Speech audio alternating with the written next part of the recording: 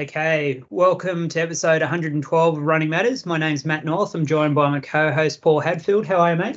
Mate, I'm well. Monday lunchtime, snuck out from work. Yep. Got another patient by looks of things on the screen. Yeah, a bit of a neck issue there, Wayne. Yes, mate. I don't know. I've been working too hard, and it's travelled up to my neck, so I've got a few cramps. But I won't let that interfere with things. I should be all right. I'll soldier on. Good stuff. So our special guest today is Wayne Larden. Thanks for giving up your time, Wayne. Before we get into it, I'd like to thank our partners, Renola, Goo Energy, Guyme Allied Health, Basecamp Altitude, Fractel, Cronulla Beer Co, Raid Light, Coda Nutrition, and Running Matters Coaching. Mm-hmm. Wayne, we don't typically start with a listener question, but Lloydie's come in hot, and he wants to know what was the actual distance of the Gold Coast Marathon the year you ran a PB? Yeah, trust Lloydie. Well, actually, someone put the turnaround point about 100 meters short on the southern end of the course. So I think it was 42.1k apparently, but my PB is still listed as 2:16.04. So I'm going to take that. Is that quicker than Lloydie's PB? Nah, he kills me. He kills me in every distance. So I'm never going to compete with him on PBs. Yeah. I will compete with him in the pub and in wit though. Mate, they are bold words in the pub, I would have thought, with Lloydie. True. So what is your running background anyway, Wayne? You 2:16 marathon. There must have been some highlights in there. I ran from sort of a pretty young age. I played rugby league out in Mount Druitt where I grew up, and we all did little athletics as part of our rugby league training. There was a bit of a swap sort of thing happening between the athletics club and the rugby league club, which is pretty good marketing at that time. But so we all did little athletics in the off season. I wasn't particularly good, to be honest. Went to, when I got to high school, went to a school called Dunhevert High School out there in Mount Druitt, and started to sort of go pretty well in the distance running, cross country especially. Really enjoyed running cross country when I was a kid, and middle distance on the track, 1500s, 3Ks and stuff like that. I think I made my first state team, which was the CHS cross country in 1984 in Darwin. Finished third in that, and then sort of went on from there. Won a few national titles, schools, and open. My only open national title was cross country in 1995, I think, or was it 94? One of those years down at Nowra. But yeah, sort of ran a range of different distances. I loved road running, loved cross country. Didn't like track at all. Just got bored. I think attention span didn't sort of suit me well on the track. I ran okay. I think I got second in the 10K Nationals one year, but sort of ran a variety of distances. I loved it. I loved running, still love running. Don't do it as much as I should or could. But yeah, no, it sort of took me around the world and opened my eyes to places that I never knew existed when I grew up in Mount Druitt, and gave me inspiration to train hard and be someone better than who I was at the time, which was good.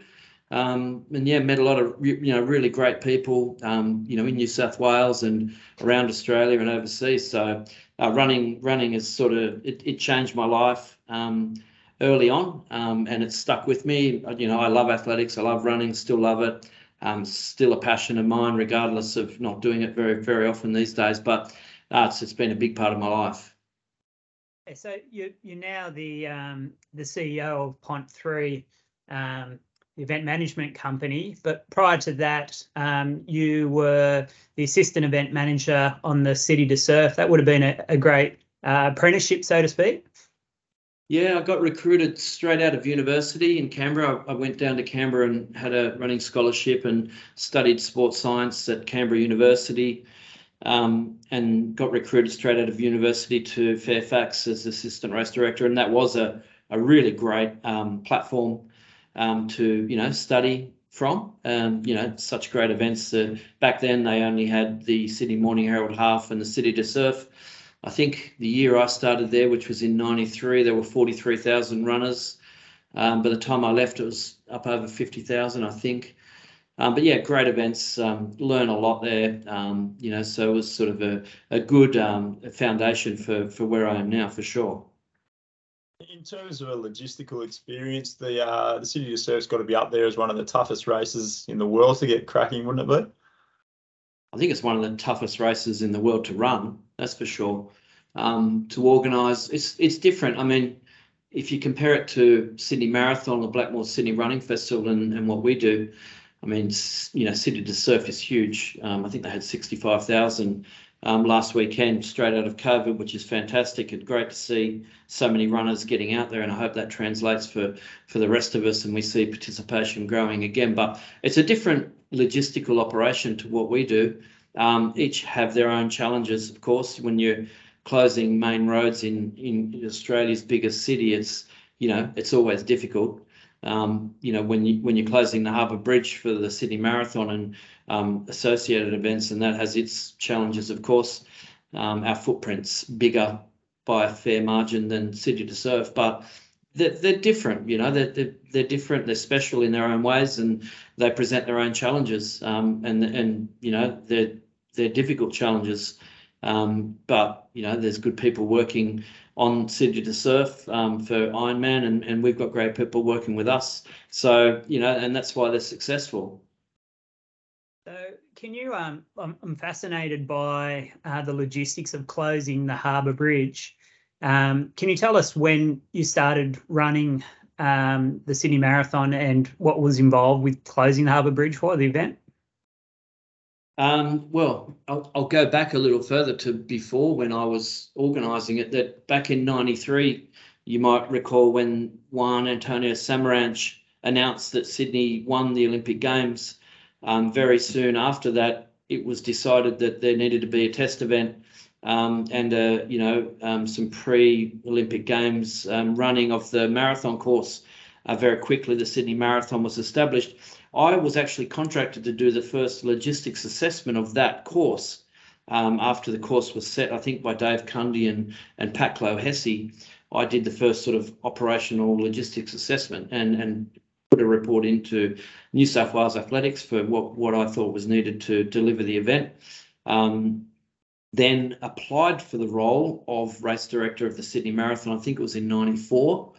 I got down to the final three, I believe, and didn't get the job. Frank Bates got the job. I was sort of glad because I was probably a bit young for that sort of role at that time. And, that event sort of had a bit of a checkered history leading up to the Games. I think it went bankrupt twice, which was unfortunate. But I stayed involved in the Sydney Marathon as a commentator to the organisers at that time.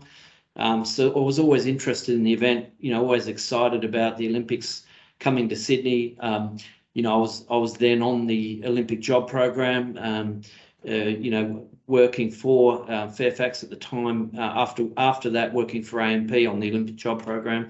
So was then, managing a bunch of the sponsorship, programs that AMP had for the Sydney Olympics. So had an association with the Sydney Marathon from '93.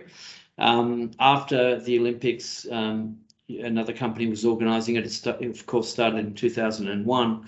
I then was asked to consult to the then organisers in 2004 and ended up acquiring the rights to the event in 2005 to bring us to where the era in which we are now, which was the Pont 3 era. Back then, there were 12,000 runners across 3 events. We added the Family Fun Run in 2005. It's the first thing we did. We changed the name from the Sydney Marathon Festival because it was a bit of a disconnect with the running community in Sydney who didn't feel they were marathon runners. So we felt we were missing an opportunity to engage more runners. We changed it to the Sydney Running Festival, added the Family Fun Run, and put all of the finishes to the Opera House, sort of the first couple of things we did. Now, to answer your question in a very long-winded way, how challenging is shutting the Harbour Bridge? I mean, the Harbour Bridge is part of a rolling series of road closures that have to occur before we get to a point on race day, which what we call course lockdown. And it's basically 50 kilometres of road closures, which includes the Harbour Bridge. Of course, the Harbour Bridge is a big and very high profile part of that. And there's a hell of a lot of planning that goes into it. And it starts sort of pretty well a few weeks after each year's event, where we sort of get together with our main stakeholders, Traffic Management Centre, Transport for New South Wales Police, AMBOs, and all of the landowners and whatnot, where we regroup, talk about what went well, what went wrong, and then we develop plans for the next year. What happens on race day to sort of cut a big, long process very short is, we'll have crews out on Sydney streets from 1:30 in the morning doing various things at various corners and locations around the city, from laying out traffic control equipment to installing traffic control equipment, from towing vehicles off the course, and we do a lot of that to make sure the course is vehicle free and safe, to the bridge crews from TMC and Transport for New South Wales, who actually put the closures in place. They put all of the infrastructure in the right positions for the runners and the flow that we want over the bridge. There's closures go into place. There's a hostile vehicle mitigation sort of strategy overlay that comes in after that to protect the closure points and the runners on the bridge and elsewhere on the course. It's highly complex, with literally hundreds of traffic professionals, traffic control professionals, risk people, police, all sorts of people and my team and contractors who actually get the course to a point of lockdown where it's handed over to me at race start for the events to be given permission to race. So I don't know whether that answers your question, but it is a very complicated process with a lot of people involved. That's an extremely tiring procedure, mate. That's unbelievable. I want to just quickly take you back to the phrase hostile vehicle. Has that, has that process changed for you over the last decade in terms of various acts around the globe? Has that become a higher priority for Pont 3? I think not just for Pont 3, I think for events everywhere around the world. It wasn't, I think Boston highlighted the need for, events, not just running events, but any events, to make sure their patrons and participants are protected as best as can be. So that certainly put more of a focus on running events, just due to the nature of it being a marathon. I mean, the other sort of issues around those vehicles in Nice running people down on boardwalks and things like that, highlighted, vehicle-borne threats and the need to mitigate those. So, yeah, it's definitely increased. It's definitely, made our jobs a bit more challenging. But, for good reason. We've got to make sure our participants are safe. We've got the best consultants. We've got the best risk people working with us. The New South Wales Police, Transport for New South Wales and TMC are amazing, and all of our crew too. So, whilst it's complicated and a lot of thought and effort goes into it, it does run smoothly, and it's there for a purpose. So, it's important. Sure. In terms of, the logistics with road closures, how much support do you get from, say, Sydney City Council or New South Wales Government? It's a bit of a tenuous relationship there. Obviously, shutting things down is difficult, but there's a cost-benefit ratio there. No, well, not tenuous, no. In fact, I'd say the relationships we have with state government, with the New South Wales government, and all of the landowners are fantastic, and they have been since year one. This event is a legacy event of the Olympics. It's something New South Wales government's proud of. They support us extremely well. We have full cooperation of all of the agencies. We work really closely with them throughout the year. They've got amazing, staff who organise events, every day of the year, and we all work extremely well together. Of course, there is, incredible positive benefits to the state. which are acknowledged, which we deliver every year really well, that include economic impact, incredible economic impact. Destination promotion through our broadcast globally is fantastic for tourism, well beyond the year, the event's broadcast. So we have a really good relationship. I couldn't ask for more, to be honest. So speaking of tourism, you're now a candidate. The big news is that you're a candidate race for the Abbott's World Marathon Majors. Talk us through that process. Yeah, it's been a long process. It's a thought that we had about 5 or 6 years ago, and there wasn't a pathway then. It came out of a conversation that we had with Destination New South Wales, and specifically Steve Cox, the CEO, where we were pitching for some additional funds to do certain things. And Steve said, look, actually, what I'd really like to see is Sydney Marathon as part of the World Marathon Majors. And he tasked us with finding out whether there was a pathway for us to join the majors. And I actually didn't know if there was, having looked at it some time ago. So we went about, contacting, the connections we have in the majors and at World Athletics. We had some meetings with the World Marathon Majors, and as it turned out, there was a pathway, or is a pathway, which, as I said, we didn't know about. It was a pathway that was created by them not long ago, and it was created because they wanted to be more accessible globally and especially geographically. Given there's 3 events on the North American continent, 2 in Europe, and you've got Tokyo as south as they come.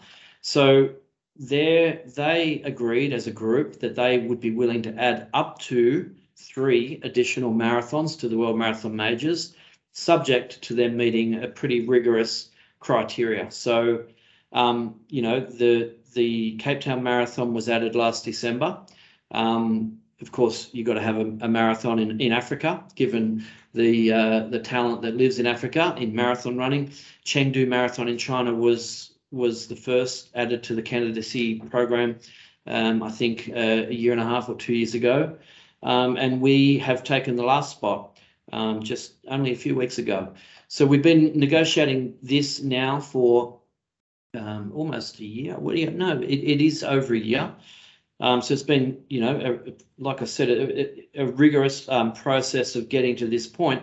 And we wouldn't have been able to do it without the support of Destination New South Wales, because it's a massive undertaking. They share our vision. It's their vision. I mean, the fact that Steve Cox asked us to go and find out if we can be part of the majors means that we are very well aligned. It's the ultimate, the ultimate sort of level you can be at. It doesn't get any higher. It's like the Olympic final of road running, essentially. So we are very well aligned.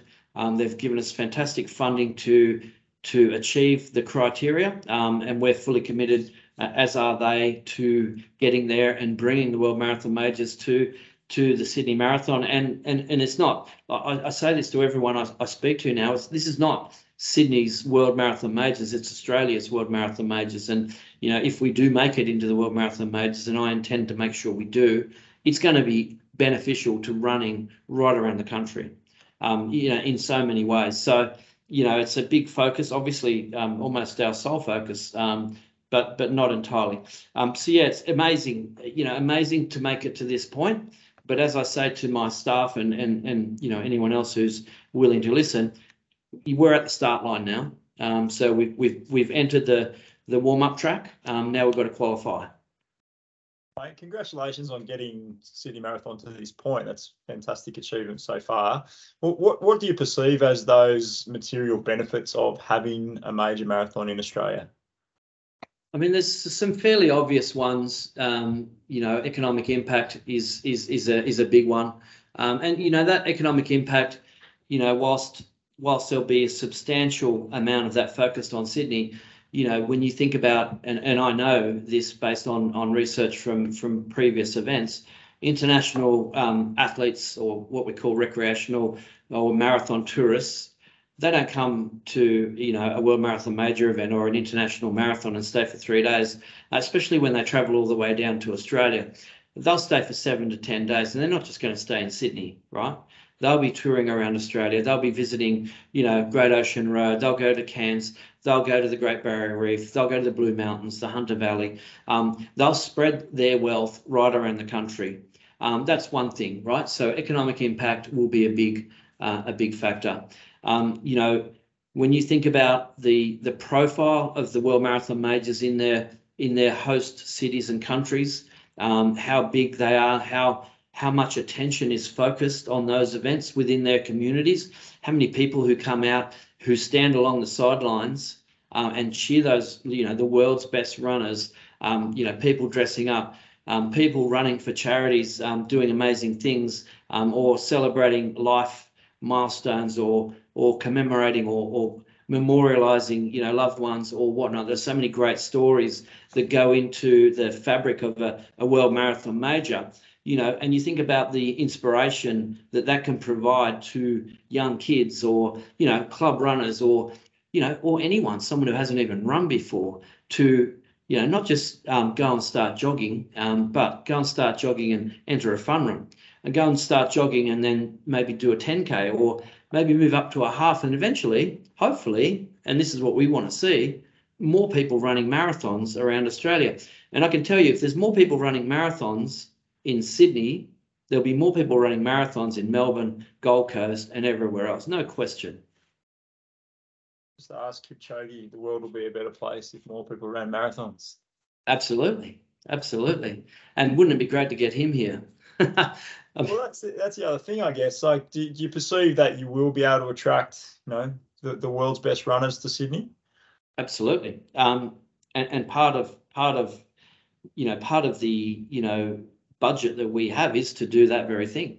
We've got a crack field already this year. I've recruited a platinum label field, and I'll tell you a little bit about that in a minute. I do want to go. And sorry, no, I'll stop on that. I want to go back to something that I forgot to mention, is around charities and fundraising. Another really important aspect to all of the World Marathon Majors. I mean, we already raise a lot of money, but when you start, pushing the numbers of finishers in a marathon from sort of 5,000 to 8,000 up to 15,000 to 20,000, then you can start to imagine the volume of charity and fundraising that we're going to see, right, going into the community. So the social value is really important. I think there's value in addition to the athletics clubs around Australia. I think there's a big opportunity for Athletics Australia itself, the state associations and the clubs, to benefit, to hold hands with community and fun runners and help them on their journey to the marathon. So there's some of the sort of more broader benefits, of us hosting a World Marathon Majors in Australia. On to platinum label and elite label runners. Yes, we will, and that's one of our key objectives. And it's our key objective, one of our key objectives, for a number of reasons. One is we want the elites running fast times. So if you want elites running fast times, you've got to get the elite runners who are capable of running fast times. And the reason why that's important, of course, is, as you know, it doesn't matter what level of runner you are, you want to run as fast as you can, right? So if we've got a platinum label field racing Sydney Marathon, and they're running 2.5, 2.4, 2.5, 2.6, or whatever it is, then people will look at those winning times and go, okay, they're running fast in Sydney, let's go to Sydney, right? It's just logic. They'll look at a profile as well, but if the elites are running fast, then that's going to be positive for us, and it's going to attract more people, hopefully. It should. Some of the runners that we've got contracted, signed contracts with this year, like we've got a 2.3 runner, we've got 4 2.04 runners, a 2.05, 2 2.06s, 2 2.07s in the men's. We've got 2 2.19s, 1 2.20, 1 2.21, 1 2.22, 2 2.23s, and 4 2.24s in the women.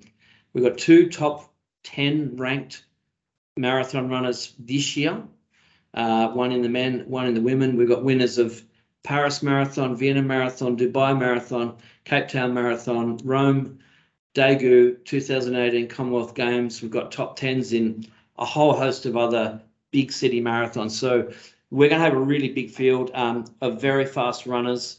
We're going to also, to assist in that strategy of getting fast times, we will tweak the course a little bit as much as we can. Of course, Sydney's a hilly city, so you can't, get rid of the hills. But there's a couple of tweaks that we can make that I think will take a minute or so, maybe 2 minutes off the winning times. So that's a bit of a focus for us. And again, that's aimed around, bringing the profile athletes here. That enhances the broadcast viewership overseas. It helps with our distribution of the broadcast internationally, and it brings more people. That's fantastic. It is. I love it. Is the current fastest time 2:09 on your course? Yeah, God, I should have written that down. 2:09:48, I think. God, yeah. So you think you'll see some, 2:05, 2:06 in Sydney Marathon? Well, look, I'm hoping for a 2:06. That's what I'm hoping for this year. We'll go even better next year because I've got a bit more budget next year. And I'm trying to recruit a couple of marquee names as well. What I really want to do, like if I can get a marquee name that will inspire the non-running community to come out onto the course, then that's going to just really enhance the whole experience. Because at the moment, the Sydney course goes through areas of Sydney where there's not many houses. Like you've got the Centennial, you've got 8K in Centennial Park, you've got the Moore Park section. There's no houses there. There's sort of long sections through the CBD where not a lot of people live. So we've got a job to do, and we've found it difficult in the past to get the public out on the course. So, we're doing a lot of things this year. Like we'll have 30 locations on the course where we're going to have entertainment. We're going to have, big live sites out on the course. Next year, we'll have more live sites where we'll put on breakfast, free breakfast, coffee, entertainment, big screens, entertainers, music, all this sort of stuff to get the public out onto the course. But bringing a marquee athlete just makes that a whole lot, easier. So it's sort of a staged process. It'd be fantastic to see a million Sydney-siders out on the side of Sydney Marathon, like Well, London, New York. Well, that's the example I was going to use. Imagine New York, and that's part of the attraction, and part of the pitch was, for people who don't understand what's the World Marathon Majors, it's like, well, imagine New York City Marathon or London Marathon in Sydney, and obviously that's a big ask, and to get to that point is going to take us a lot longer than the candidacy period, but that's our goal. That's what we want, and with the partnership with Destination New South Wales and New South Wales government and having the budget to do that, it certainly helps. Absolutely. Talking about that, I guess, economic boost to the sort of Sydney area in Australia in larger sort of figures, have you been able to put an actual quantitative figure on that? It's a difficult one, and there's a formula that was used internally that's sort of not really for public consumption just yet, because it's a formula that's so there is we're talking eventually hundreds of millions, right? Our calculation of our internal calculation of the economic impact of the Blackmore Sydney Running Festival in 2019 is pushing up to 20, but as you start going, building marathon numbers, and as the proportion of marathon runners are international and interstate, then the economic impact figure starts to multiply rapidly. So you can imagine how that would grow quickly. Yeah, absolutely. What about, I guess, in terms of attracting lots of people to this, where do you stand on, I guess, a performance-based marathon versus a big focus on participation? Like, do you guys sort of actively push for your 5-hour marathoner, or are you more focused on the pointy end of the field there? I think you have to focus on all of them. I mean, not only that. I mean, I think there's a couple of key areas of growth that I think are important for us. I think getting Australia engaged and owning this as an Australian World Marathon Majors event is important. I think it's important that we get the Victorians and the Queenslanders and the runners, club level runners and the regular recreational marathon runners engaged in the World Marathon Majors in Sydney. I think that's a big and important part of that. And they will range from the pointy end to the club sort of pointy to mid end, and then some into just pure recreational. You'll have a lot of people, you can't just focus on them though. I mean, you've got to capture those people who just like running marathons and halves, who aren't part of the club membership or, the network.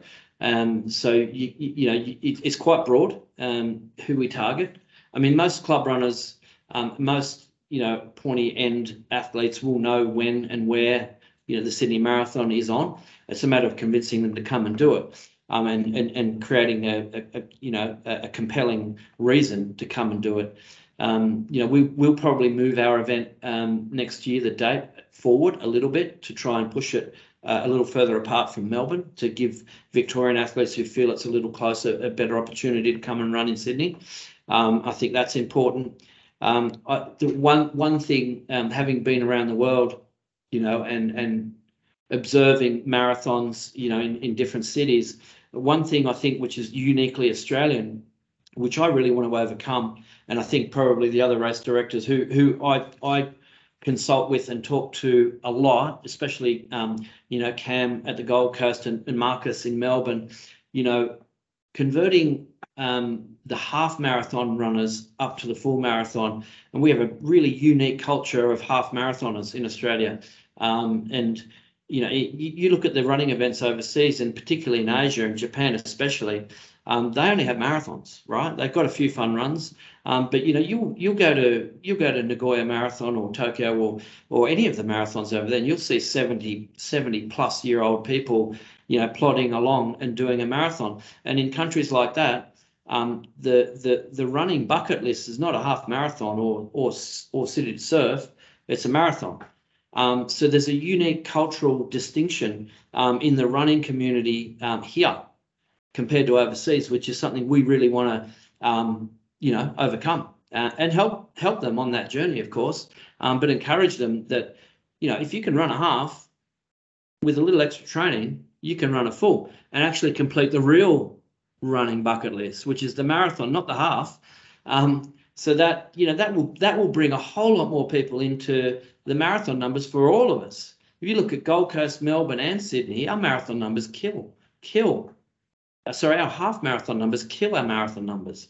If we could convert even a third of those, it'd make a massive difference to a whole lot of things and the overall marathon running numbers in Australia. So that's a real challenge that we hope to overcome. And we're just thinking up ways of how we do that. And we've got some really good ideas, but we're going to start on that journey this year, pushing into next year. So converting half marathon runners to full marathon runners is a big part of getting the numbers that we need. The other part too, I mean, there's a couple of other parts. Asia is important to us and always has been. There's a lot of marathon runners in Asia, in China and Japan, in Southeast Asia, literally hundreds of thousands of marathon runners, not too far away and on a very similar time zone. So, we all target Asia, all of the three majors, all of us. And that's an important sort of market for us. The World Marathon Majors badge should help us with that. Then you look at the World Marathon Majors themselves. I mean, I think the smallest of the majors oversubscriptions each year is about 250,000 people who don't get in through the ballot. So, you've got 1.25 million people a year who don't get to run in the marathon they want to run in. So how do we access those people? How do we bring them to Sydney? How do we bring them on the journey in the next 2 years so we can qualify to be a major too? There are ways to do that, and we'll be looking at that, absolutely, because that's a really important market and opportunity for us. So there's challenges, but there's also, we've got ideas and strategies. We know where the opportunities are. We've just got to realise them, and I think we can. Such an exciting opportunity. I'm pumped. Yeah. No more half marathons for you, Wolf. No way. No more halves. No That's way. it. Just 10K. No, I'm joking. What about I've got an idea for you, Wayne. What about a 30K race as a stepping stone to the marathon? It's funny you say that, actually. We've just signed a partnership with Rio de la Cruz, who's the biggest race organizer in Southeast Asia. Now, Rio owns events, and he has annually 250,000 registrations in his events. And he has had a series running for about 8 years called Trilogy. Now, the Trilogy series includes a 10K, a half, a 30K, and the finale is a marathon. Now, he's just partnered with us and launched Trilogy, which was formerly just in Philippines, Trilogy Asia. So we've got 6 countries now as a part of Trilogy Asia, and they'll take part in that journey across a year and finish with the marathon. And if they finish Trilogy Asia, they get a spot into the Sydney Marathon. There you go. So you're right on the money. You were right on the money, except someone did it 6 years ago. Yeah. Give me his name. Alternatively, Wolf could just harden up and stop doing half marathons. That's right. Yeah. Kids race. Hey, we could talk about marathons all day, but we should probably get across to the next major event that you've got coming up next year, which is the World Cross Country Championships in Bathurst in February. You must be really proud of getting that event. Well, it's a team effort, I can assure you of that. So Pont 3 are responsible for delivering operations, course and venue operations. We are not organising the entire event. As I said, as a massive team of people, really great operators.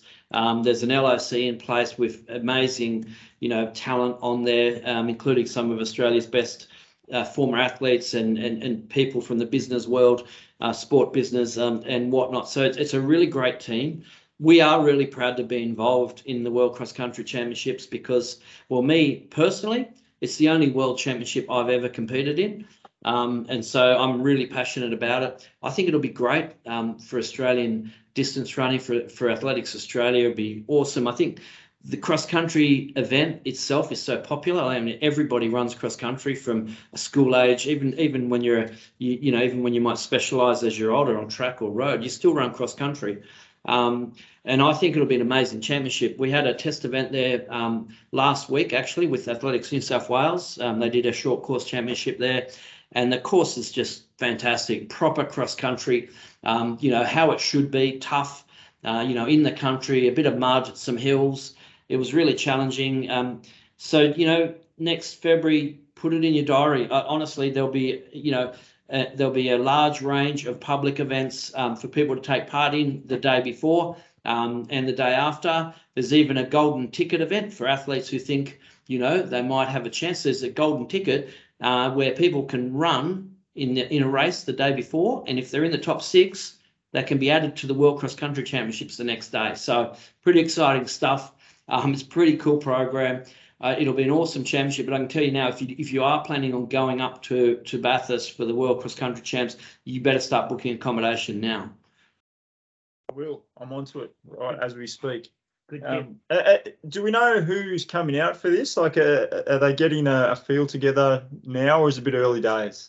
I don't have the list. That hasn't been shared with me. I'm pretty sure that the international federations will be working on that now. I don't know when. They won't know until their trials happen. Of course, as you know, that those things sort of vary when they take place. And no, I don't know exactly who's coming. I think it would be fair to say that some of the top runners in the world will be here because the World Cross Country is such a prestigious title.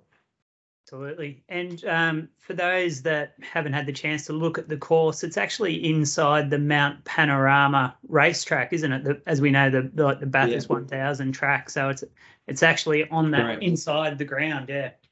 Yeah, and you've got the hill as the vista or the backdrop with the Mount Panorama sign. You'll see that in photos, but that's pretty iconic, and it's great that it's in regional New South Wales. It's going to bring a lot to that area in Bathurst and surrounds. Orange is nearby and plenty of other beautiful country towns. So, hopefully people will come up, spend a couple of days at the World Championships and go and visit New South Wales countryside, visit some of the wine regions and whatnot. But it'll be a great championship.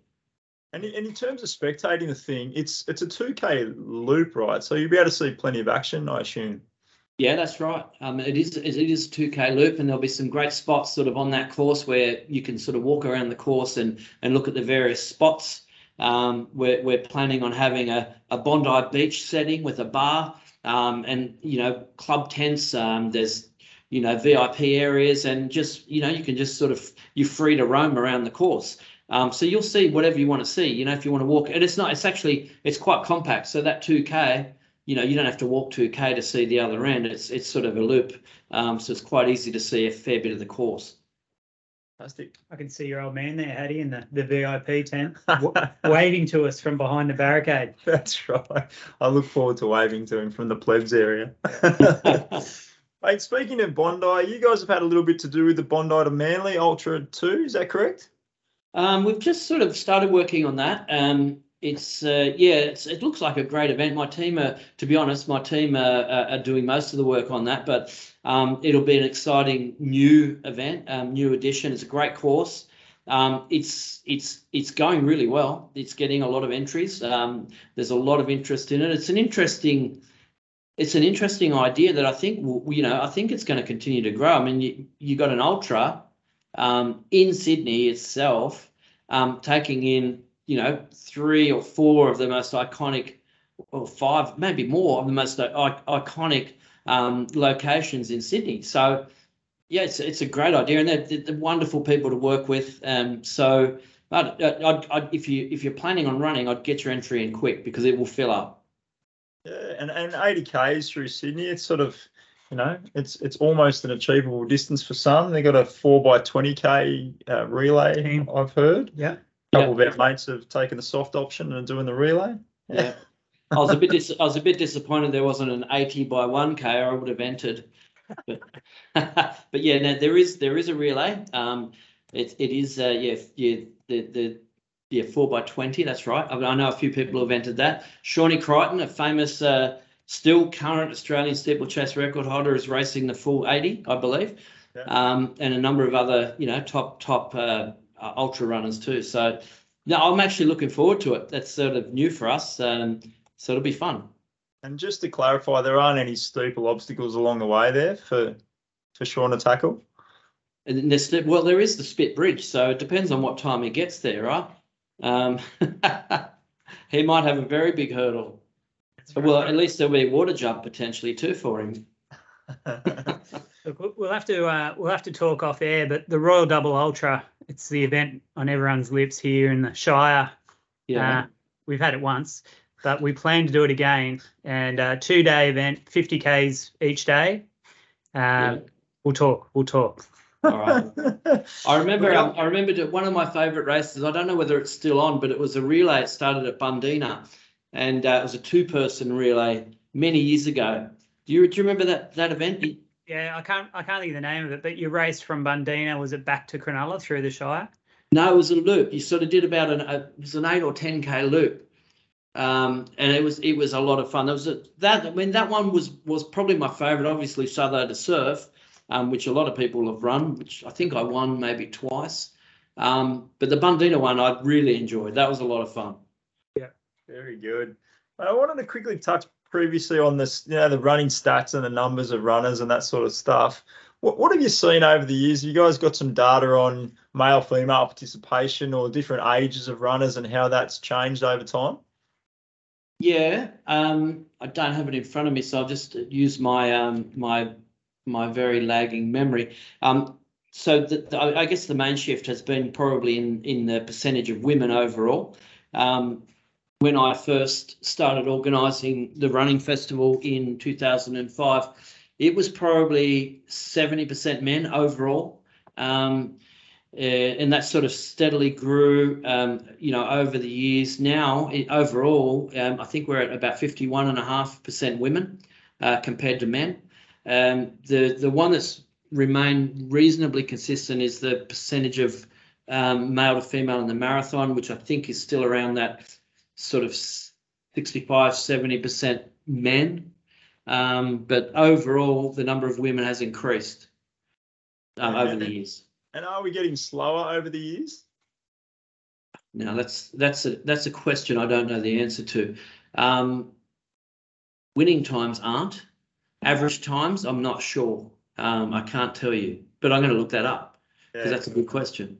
Pretty sure they are. I mean, anecdotally, if you ask me, and looking at sort of, top 100 probably are faster. Maybe they're a bit slower from their back, but I mean, I'll often look down at top 20 at surf, for example, and compare. Obviously, where would I have come this year, like that, that sort of thing, as you do, and it varies year to year. I don't like, I'm not picking on surf or anything, but it's an interesting question. I don't know the answer to it, but maybe they are a bit slower. I'm not sure. I feel like I'm getting slower, so Yeah. I'm definitely getting slower. Yeah. Mainly because I'm a lot heavier. We're an aging population. it's true. Yeah. It's true. No worries. Well, so Lloydie's pretty confident that you'll be sharing rooms with him up at Bathurst. Is that true? No, I actually got 2 Airbnbs in Bathurst, and Lloydie's in one, and I'm in the other one. So I've got a job to do, and I need to be able to do it. And if I'm rooming with Lloydie, I know I won't be able to. So I won't be rooming with him. Wise move. Wise. Yes. And Sue Lloyd came in with a listener question too. She wants to know how much money your daughter Ash made from the swear jar back in the day. A lot. Not from me. From all my mates at Manly Wharf Hotel on a Sunday afternoon, quite a lot. Nice and probably most of all from Lloydie himself. Yeah, absolutely. He was a very good godfather to her. Sure. Well, before we finish up, we'll just quickly go to Sean at Ranella for a shoe review. G'day, Sean. How you going? Great, mate. How are you? Good to see you. Always a pleasure. We're doing a shoe review on the Hoka Tecton X. We are. Yeah. Hoka's carbon-plated trail. But firstly, special mention to Commonwealth Games. Yeah. How good was it? On a high. Mm. Eloise, Ollie Hoare, 2 locals.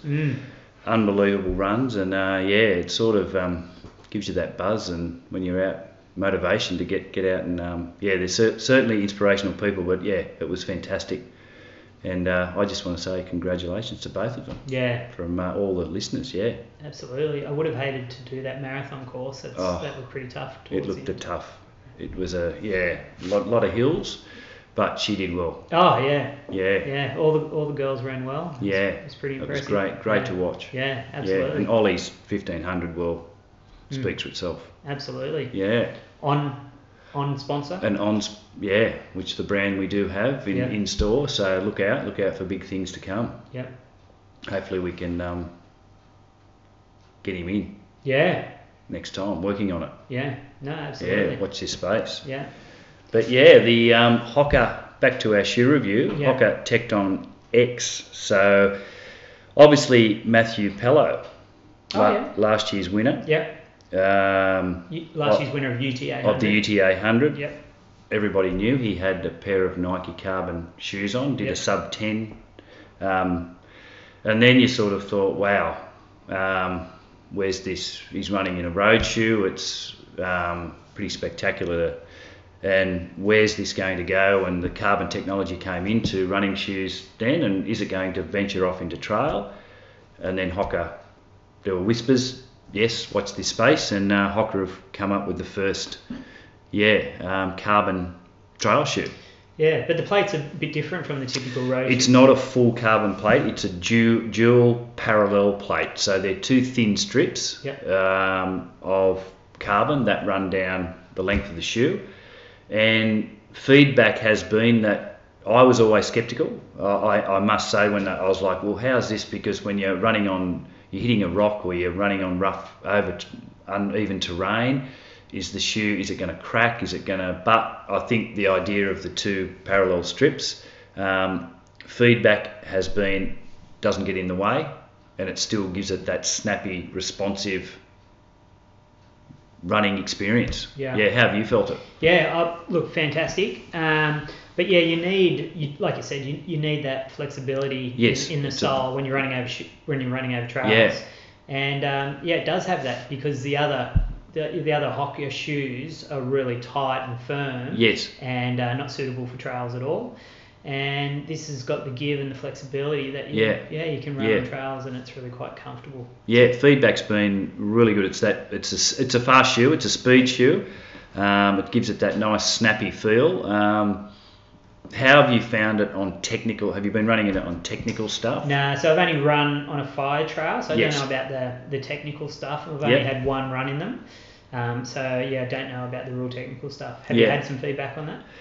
A few have said real technical stuff it's not suited to, but I suppose everyone's different. It'll be interesting to see the more. Obviously, Simone Hayes wore the shoe doing Greater Western over in the States. So it'll be interesting to see. I haven't ran into her since she's been back to just have a chat with her about the shoe.